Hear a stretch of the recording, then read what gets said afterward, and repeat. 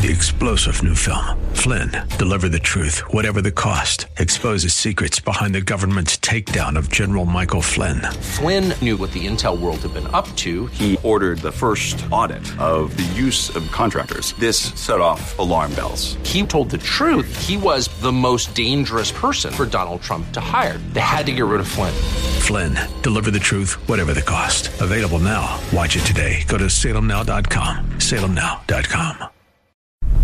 If we look to the answer as to why for so many years we achieved so much, prospered as no other people on earth, it was because here in this land we unleashed the energy and individual genius of man to a greater extent than has ever been done before.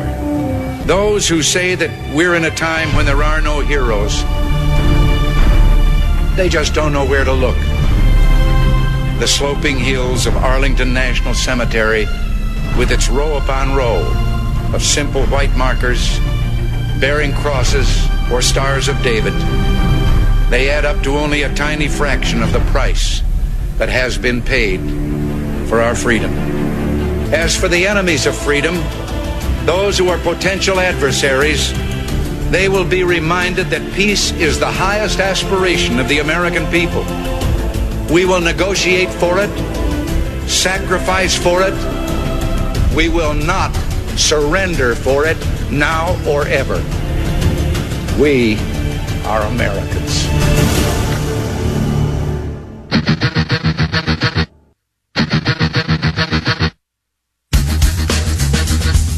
This is the Bob Frantz Authority on AM 1420. The Answer. Yes, indeed it is, and a good morning to you. Thanks for being with us. It's 7 minutes after the hour of 9 o'clock on a free-for-all Friday edition of The Authority. It's the 28th morning of the 5th month of the year of our Lord, 2021. Coming up on the program in an hour, we're going to talk to Jim Jordan again. We talked to him on Tuesday. Why are we talking to him today? Well, because we are not going to be live, on Monday when we normally talk to Jim Jordan. As we will be celebrating, and by celebrating, we use that word carefully. We mean commemorating the sacrifices of the loved and lost who laid it all on the line and gave their lives for this great country, Memorial Day, and loved, all of those that we have loved and lost outside of the military as well, because Memorial Day is for memorializing all that we have lost. But we are celebrating that holiday on Monday, so we'll have a best of the Bob Frantz Authority show for you on Monday, and not Jim Jordan live. So he will be with us live in hour number 2 today at 10:10. Then at 10:35, we will talk, as we always do on Fridays, with Christina Hagan. We'll get great political commentary from Christina Hagan on the news of the day.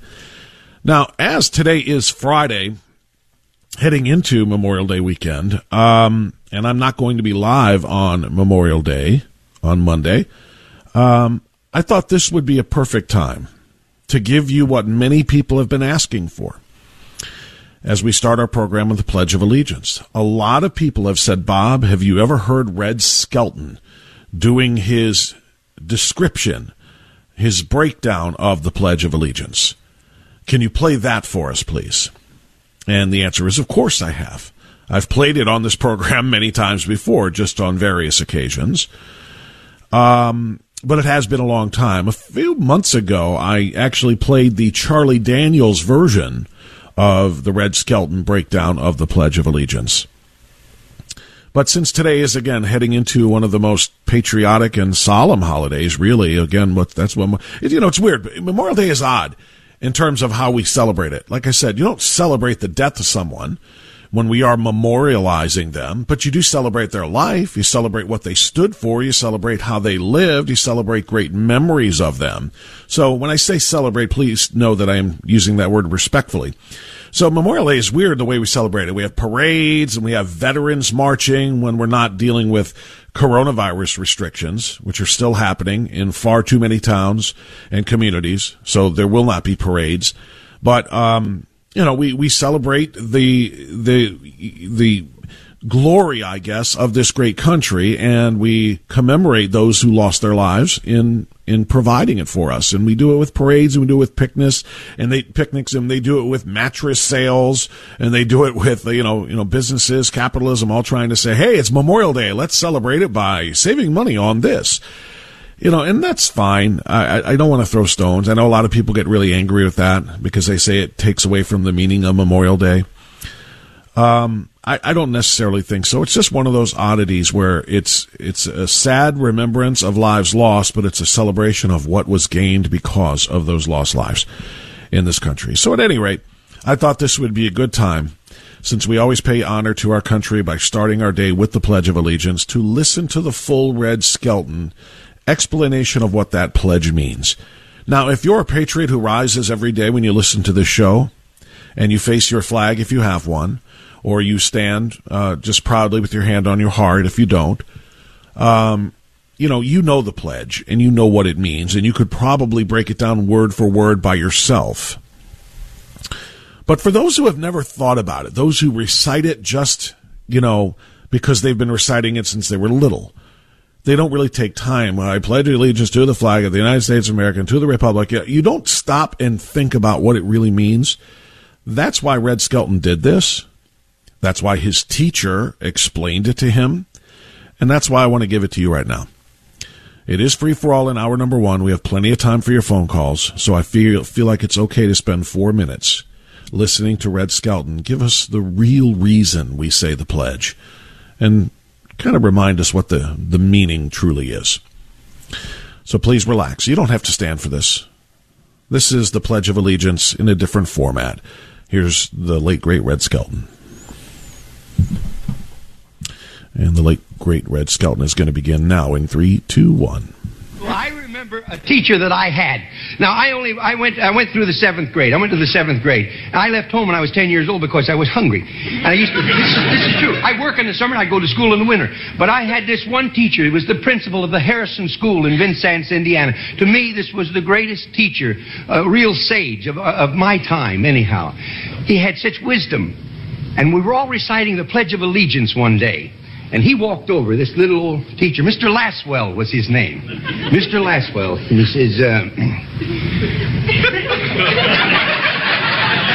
he says, I've been listening to you boys and girls recite the Pledge of Allegiance all semester. And it seems as though it's becoming monotonous to you. If I may I recite it and try to explain to you the meaning of each word. I, me, an individual, a committee of one, pledge, dedicate all of my worldly goods to give without self-pity, allegiance, my love and my devotion to the flag, our standard, Old Glory, a symbol of freedom. Wherever she waves, there's respect, because your loyalty has given her a dignity that shouts freedom is everybody's job. United. That means that we have all come together. States. Individual communities that have united into 48 great states. 48 individual communities with pride and dignity and purpose. All divided with imaginary boundaries, yet united to a common purpose. And that's love for country. And to the Republic. A state in which sovereign power is invested in representatives chosen by the people to govern. And government is the people. And it's from the people to the leaders, not from the leaders to the people, for which it stands. One nation, meaning so blessed by God, indivisible, incapable of being divided, with liberty, which is freedom, the right of power to live one's own life without threats, fear, or some sort of retaliation. And justice, the principle or qualities of dealing fairly with others. For all, which means, boys and girls, it's as much your country as it is mine. And now, boys and girls, let me hear you recite the Pledge of Allegiance. I pledge allegiance to the flag of the United States of America and to the republic for which it stands, one nation, indivisible, with liberty and justice for all. Since I was a small boy, 2 states have been added to our country, and 2 words have been added to the Pledge of Allegiance: under God.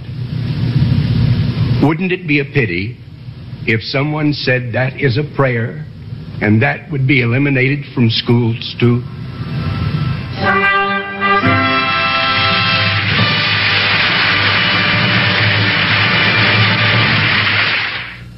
January 14th, 1969. That's when Red Skelton touched the hearts of millions of Americans with that Pledge of Allegiance explanation, that breakdown of every single word, so that you truly know what you are saying when you pledge your allegiance to this country by way of its flag. That flag represents every American who has ever lived, every American who has ever died, and in particular those who died in service to her greatness. And yes, he did point out, as he was quoting his teacher from years before, the words under God were not part of the Pledge of Allegiance, so he stayed consistent with what his teacher taught. Then, of course, and also the 48 states at the time that he first heard his teacher explain this. And then, of course, pointed out that since that time, the 2 states had been added and the words under God as well. So I just wanted to do this on the way into Memorial Day weekend for obvious reasons. People have asked me for it from time to time. I don't have 4 minutes to really devote to it every single day. We do the Pledge of Allegiance every single day, but I can't give Red 4 minutes every single day to do this. I think it would lose its impact if I did. But from time to time, I will give this to you, and maybe we'll just do it on our most important holidays. Maybe we'll just do it as we head into Independence Day in July, and as we head into maybe Veterans Day, or if we head into, the more patriotic holidays. But for that, or for today rather, I will leave you with that, and try to keep that in mind. Try to, whenever you do say the pledge with me every day, or if you go to meetings like the kind that I attend from time to time, and speeches that I give from time to time, almost every patriotic conservative group I address starts their meetings with the Pledge of Allegiance. Don't just say it by rote memorization. Don't just say it because that's what you're supposed to say. Let the words sink in as they come from your mouth. Let them come from your heart, the way Red Skelton just described. That's how we'll start today's program. It's 9:18. We'll take a time out here. It is a free-for-all edition. That's what Free for All Friday is about, especially in hour number 1. I've got guests coming up in the next hour, but I do have opportunity for you now. 216-901-0945, 888-281-1110. Join us on AM 1420, The Answer. Today, 'cause there ain't no doubt I love this land. God bless the USA. The Answer.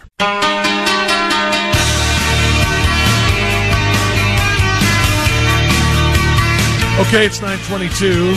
Thanks for being with us on this Friday, free-for-all edition. So anything you want to talk about is fair game. You pick the topic, I will listen. 216-901-0945, 888-281-1110. Having said that, I want to start with this, though, because I like good news for a change. So many times we'll start the show by saying, oh my gosh, can you believe what the Biden administration just did? Oh my gosh, can you believe what China just did? Oh my gosh, can you believe what the media just did? And these stories are almost always negative. But I want to start this story with one of my favorites in a very long time. In the state of Idaho, the rule is that if the governor isn't around, the lieutenant governor's in charge. Sounds kind of normal, right? That sounds reasonable. I don't think anybody would really complain about that. At least they wouldn't until this. Idaho Lieutenant Governor Janice McGeachin, who is a conservative opponent of the unscientific COVID-19 restrictions and regulations. She had control of the state for a short period of time when the Republican governor that she works with, That's right. This is Republican conservative Lieutenant Governor Janet McGeachin working with Republican Governor, the man in charge, Brad Little. All right. Now she's gonna challenge him in the primary next year. So you might just say they don't exactly have a great close working relationship. She has already announced that she's going to primary him next year to try to take over the top job. It's pretty unusual for a lieutenant governor to challenge the sitting governor. Some people felt like here in Ohio that might happen with John Husted wanting to take the job away from Mike DeWine, because they haven't always seen eye to eye on all of the coronavirus restrictions and things that have been done here. But at any rate, the lieutenant governor in Idaho, Janice McGeachin, was so fed up with Little's support for heavy-handed COVID restrictions, the stripping of liberties from Idaho residents and so forth, that she felt they needed to make a change. So when Governor Brad Little traveled out of the state to meet with other governors this week in Nashville, Tennessee, it created an absence that, pursuant to state law, makes the sitting lieutenant governor the acting governor until he returns.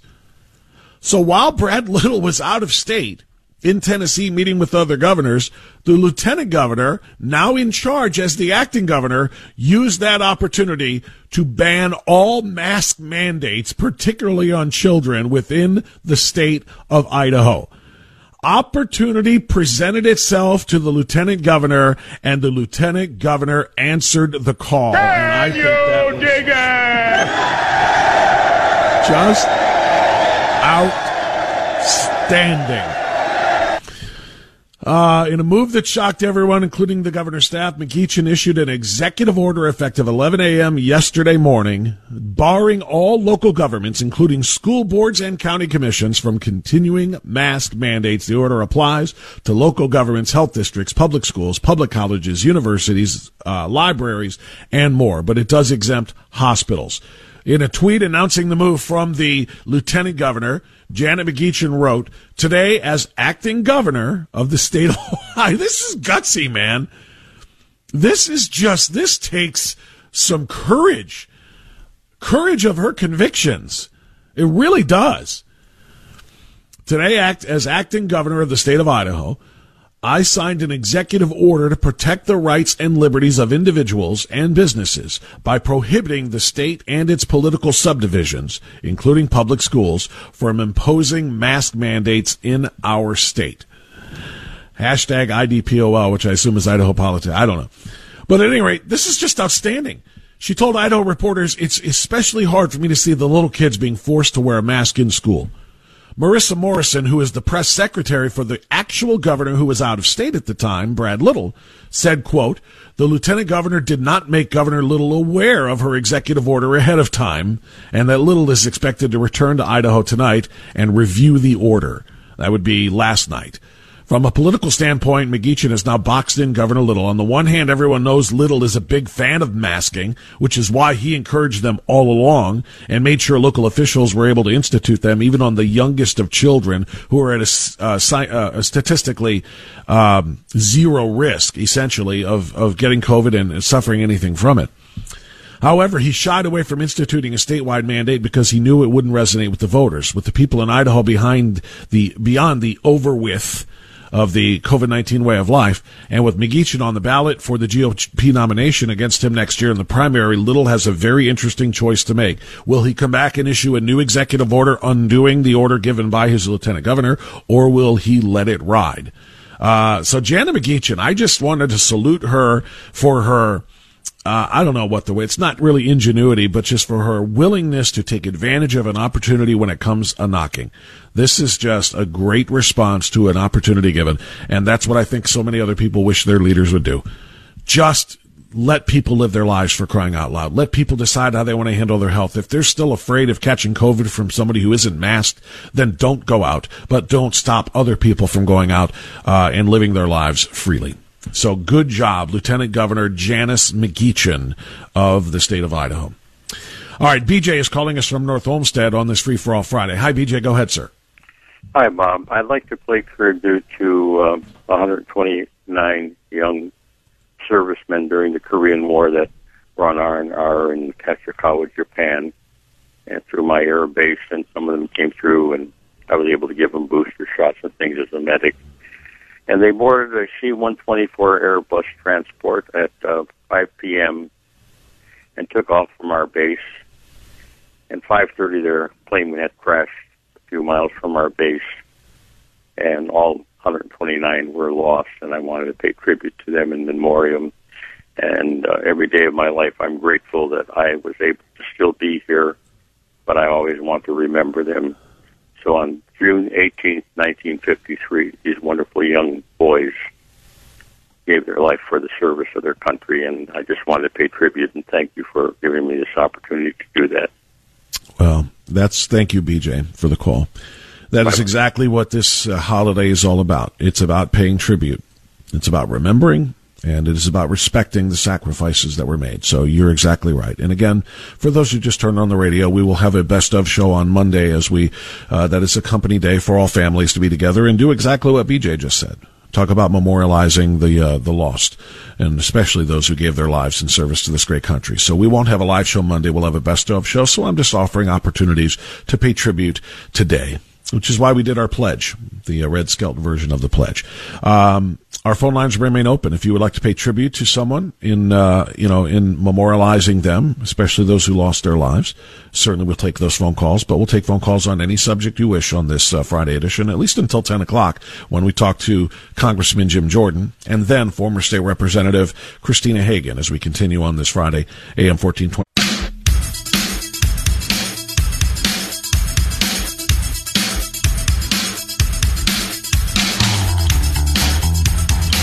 Progressive Democrats, please be aware you have now entered the place where political correctness goes to die. This is the Bob Frantz Authority on AM 1420. The Answer. 9:36, free-for-all Friday edition of The Authority. Jim Jordan with a special Friday appearance coming up at 10:10 because he won't be with us Monday, because we won't be live Monday. We will be commemorating Memorial Day 2021.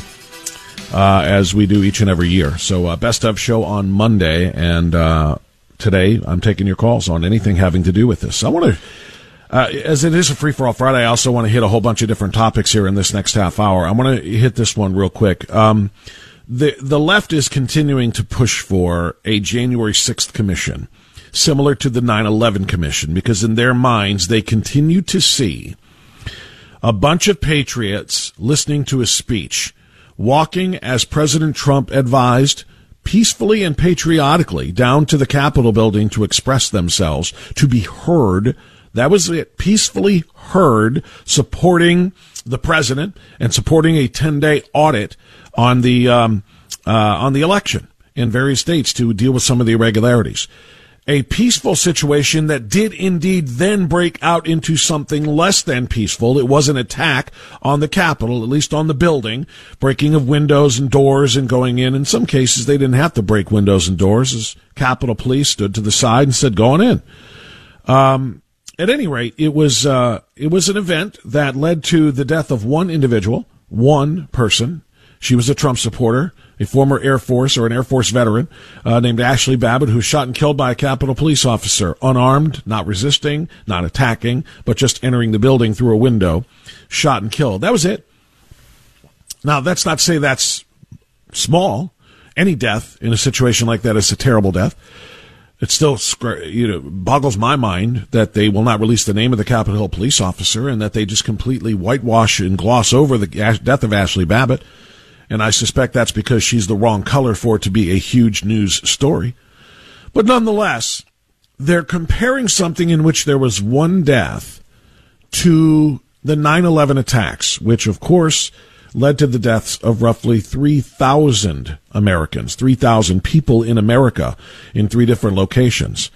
So now they want a January 6th commission to get to the bottom of this, just like they had with the 9/11 commission.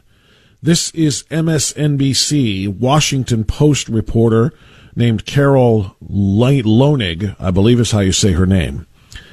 But I want you to get a little taste of what they're saying. I find this moment, the 9/11 moment, domestically.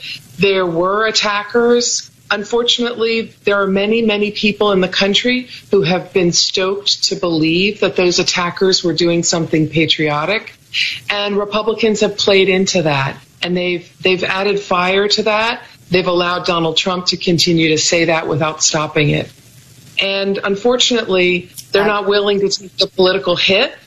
There is some political pain here to take in a commission and what it might find for the betterment of the country. So I wanted to set that up so that I could share with you the words of Lorain County Republican Chairman David Arredondo. He's the chairman of the Lorain County Republican Party. I'm a Lorain County resident, and David is a friend. And he wrote for the local paper out there today the following. I'm glad to know that U.S. Senator Rob Portman is hesitant to support legislation approving a commission to investigate the January 6th attack on the U.S. Capitol. Actually, I wish Portman would state that he and all Republicans oppose this Democratic witch hunt. That's what it is, by the way. For 2.5 years, American taxpayers had to endure the waste of time and money which was spent on behalf of Democrats who wanted to investigate former President Donald Trump and Russian collusion in the 2016 election. A special counsel determined there was no such thing. Then we had a congressional investigation in 2019 based on a leaked conversation between Trump and Ukrainian President Zelensky. With the so-called investigation and evidence produced, Democrats voted to impeach the president. The Senate voted to acquit him. In a rush to judgment, Democrats and some Republicans impeached Trump in January based on the events of January 6th. Never mind that the Constitution provides for impeachment and trial for a sitting president, not a former president. Nonetheless, he was acquitted once again. The so-called bipartisan commission currently proposed is fully unnecessary. Already, law enforcement has investigated many involved individuals leading to their arrest. The federal prosecutors have filed charges against them. More details will be released during their trials. We will learn that many of the charged acted individually or as members of small groups. We will also learn that law enforcement was woefully unprepared. As for the commission, though not a congressman or a senator, this Republican says no. David Arredondo, again, chairman of the Lorain County Republican Party. David is spot on. He is exactly correct because this is about what he described. The latest attempt to impeach Donald Trump. He's gone, but they want to impeach him again. They couldn't impeach him in 2019. They couldn't impeach him in 2020. So they're going to try to impeach him in 2021, even though he's gone. The January 6th commission would be set up to do nothing but to tar Donald Trump, again try to prove that he incited the quote-unquote insurrection, which, by the way, if you're going to try to ever overthrow the government, you might want to bring guns. You might want to bring weapons. They didn't have any guns. They didn't have any weapons. They did have flagpoles because, patriots actually wave flags. But they wanted us to believe this was a coup d'etat, an attempted overthrow of the government without arms. It's comical the way they refer to what happened on January 6th. I will say again what I have said from the beginning. If people broke the law by trespassing onto the Capitol grounds that day, they should be held accountable and should be jailed if that's what the penalty for trespassing is. If they broke the law further and actually broke windows or doors to get into the Capitol, that should be they should be jailed for vandalism as well, or whatever the penalty for vandalism and trespassing is. If they stole things while they were there, whether it be a chair, a lectern, a flagpole, or something else, or Nancy Pelosi's laptop, then by all means prosecute them and investigate them for their theft and for their crimes. But that's it. To try to paint the entire Trump movement, 75 million strong, and the president himself, the former president himself, as being complicit in an insurrection and an attempt to overthrow the government, to stage a coup d'etat, to remove the government, and to not seat the elected president, and so on and so forth. To paint it all that way is, it's worse than just a lie or a myth or a fabrication, because it's an intentional one. It's an intentional one, knowing full well that the damage that will be done here is going to be done politically to harm the former president and his base so that they are less effective in 2022. Make no mistake, this is an attempt to smear and tar Trump voters and Trump supporters and Trump himself in the hopes that it will keep people from voting Republican in 2022. I'll just say it directly. The Democrat Party knows that the midterm elections in 2022, that's going to be their day of reckoning. Everything that they have done, everything that they are doing, including bankrupting this country, including generating staggering inflation that we haven't seen since the Carter years, in terms of destroying the fossil fuel energy component of this country, as this country was energy independent for the first time in virtually its history under Donald Trump, to this new, what was the announcement yesterday in Cleveland? $6 trillion budget being put forth by Joe Biden. $6 trillion that's going to leave us with an operating $1.8 trillion budget deficit. Let me say that number again. $1.8 trillion deficit. All of these things that they're doing, there will be a day of reckoning. That day of reckoning is coming in about a year and a half. It's coming in the midterms in 2022. And they're panicking. The left is panicking. Why? Because Republicans have figured it out. How were they able to take the 2020 election away from Republicans? How were they able to take the 2020 election away from Donald Trump? Through massive voter fraud, through mail-in ballots that were unchecked, signatures that didn't have to be matched, dates, postmarks that did not have to be checked, voter rolls that did not have to be cleaned up, ballot harvesting that was completely unregulated, ballot drop boxes that anybody could drop anything into at any time, again, unregulated, unmonitored.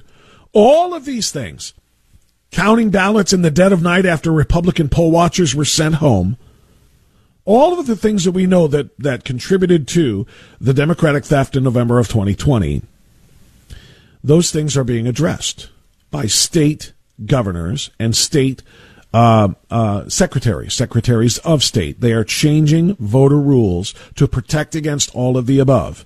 They changed it in Georgia. They're changing it in multiple states where Republicans have Republican governors and or legislatures, except for the state of Ohio, of course, because we have weenie Republican governor, and quite frankly, too many weenie Republican legislators. But in other states where the theft occurred and was at its most brazen, they are fixing the broken election system. They are going to require people to have one vote and to have every vote counted. But you only get one. You don't get multiple. And you actually have to live where you say you live. And you actually have to be who you say you are. And when the votes are counted squarely and fairly, that day of reckoning will come. And that's coming up in the midterms in 2022. TJ in Cleveland, go ahead. You're on the air. TJ, what's up? Yeah, Bob, what I remember mostly about Memorial Day, during the Tet Offensive of 68, our 12th Cavalry was ordered to assault an open rice paddy against a far superior enemy. We were trapped for 3 days, surrounded, and we were left for dead. Division was not sending any help. They basically left us for dead. We managed to get out of there.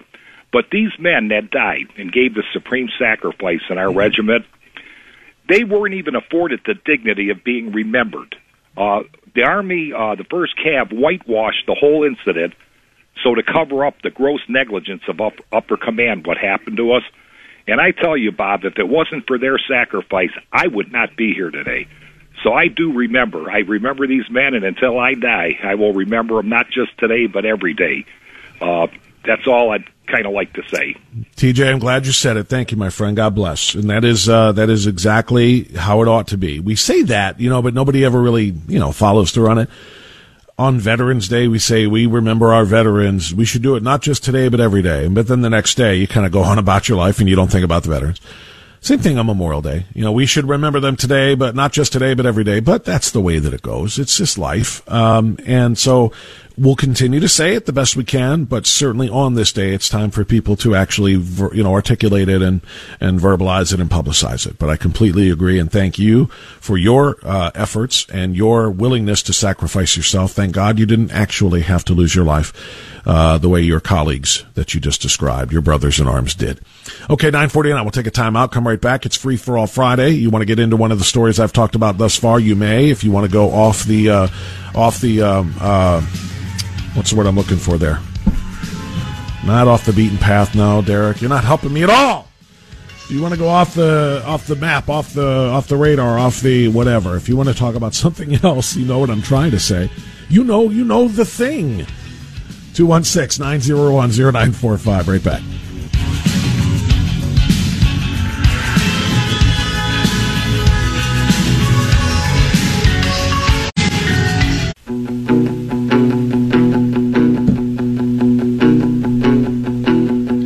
Okay, it's 9:54. Sorry, a little thrown there by the lyrics.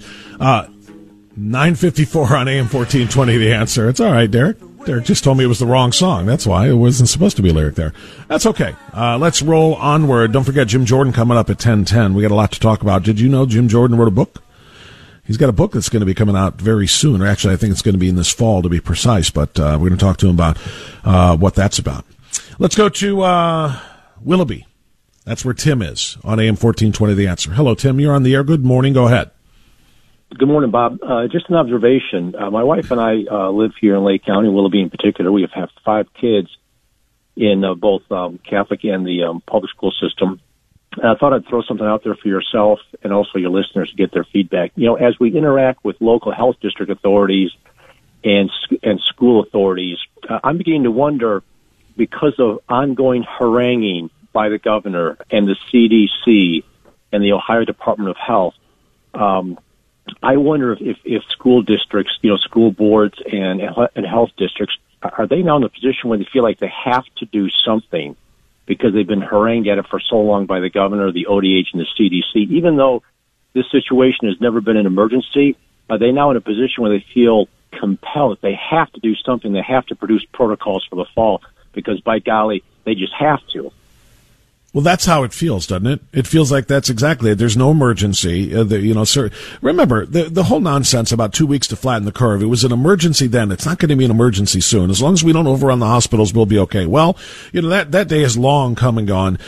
So there is no emergency. You're right when you say that. So if they are, establishing these protocols, you're right. They feel like they have to. And, I don't know, to be honest with you, how anything is going to be done unless there's some uniform regulatory policy in place here for all of the cities, states, townships, school boards, councils, and so on and so forth, coming from Columbus. And quite frankly, I don't see that coming. There's some important legislation that could be, used as policy, but I don't know that it's going to pass in time, to be honest with you. So I'm not really sure how it's going to play out.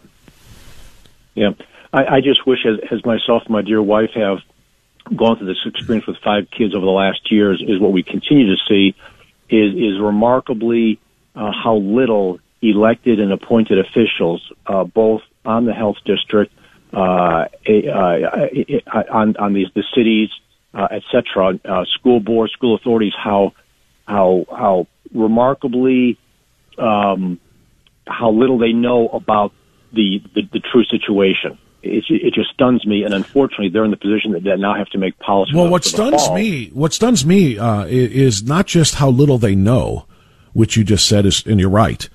It's how little they care. That's the thing that bothers me, because they have been made aware of what this is doing to people. They have been made aware of what it's doing to kids in particular.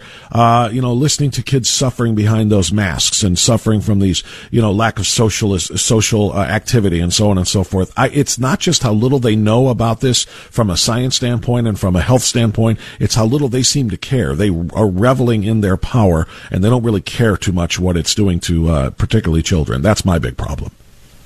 Right, and I think there are some that are on a bit of a power trip, and others, I think, they do care, but unfortunately they've been so harangued by the governor and medical authorities, again, the CDC and the ODH, that they feel like they have to take action even though it's hurting the kids. It's a stunning situation.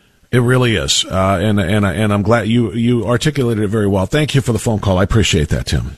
Let me go to Richfield and Derek on AM 1420. The Answer next. Hi, Derek. You're on the air. Hey, good morning. Good morning. There's a news story today about the Hudson City schools and some high school students are being disciplined. There's a police investigation where they were apparently, playing a video game online and made some, alleged racial and homophobic comments. Now it doesn't seem nothing was threatening. There's no violence, nothing like that, and it's something that didn't even happen at school. These students in their private time at home or whatever. So I'm just wondering now. How could this, go to that extent where the police are being, investigating this? Do students have free speech or First Amendment rights on their own, just doing something online? They're not even at the school when this happens. I am blown away by the fact that you say the police are investigating this. It's one thing if parents discover that their children are using inappropriate language online or in person. What's the difference if they discover that their children are using inappropriate language? And now we're not talking about, I'm trusting you when you say the words weren't threatening, as if I'm coming to get you blank, using words that are inappropriate. If it's just in conversation, what in the world would trigger a school investigation, much less a police investigation?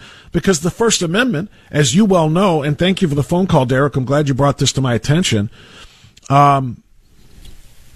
What in the world is the First Amendment there for, if not to protect offensive speech? I've said this a million times. If all speech was flowery and glowing and warm and unifying and happy speech, would we need a First Amendment that protects our right to use it? No, because nobody would be offended by it, and nobody would be concerned about it. The First Amendment is in place to protect speech that people disagree with, that they may find offensive. And unless they're threatening, using their speech by threatening to blow up the government or threatening to harm somebody or whatever, which can then trigger an investigation, if it's just language and words that other people don't like and find offensive, the First Amendment does defend that. And a police investigation would be wholly inappropriate and, quite frankly, totalitarian. It is not. The police are an agent of the government, and they are not supposed to be used by the government to oppress people and to strip them of their Bill of Rights, the First Amendment, particularly in the Bill of Rights. That's a terrible story. I appreciate you letting me know about it, though. Jim Jordan's going to be coming up after the news.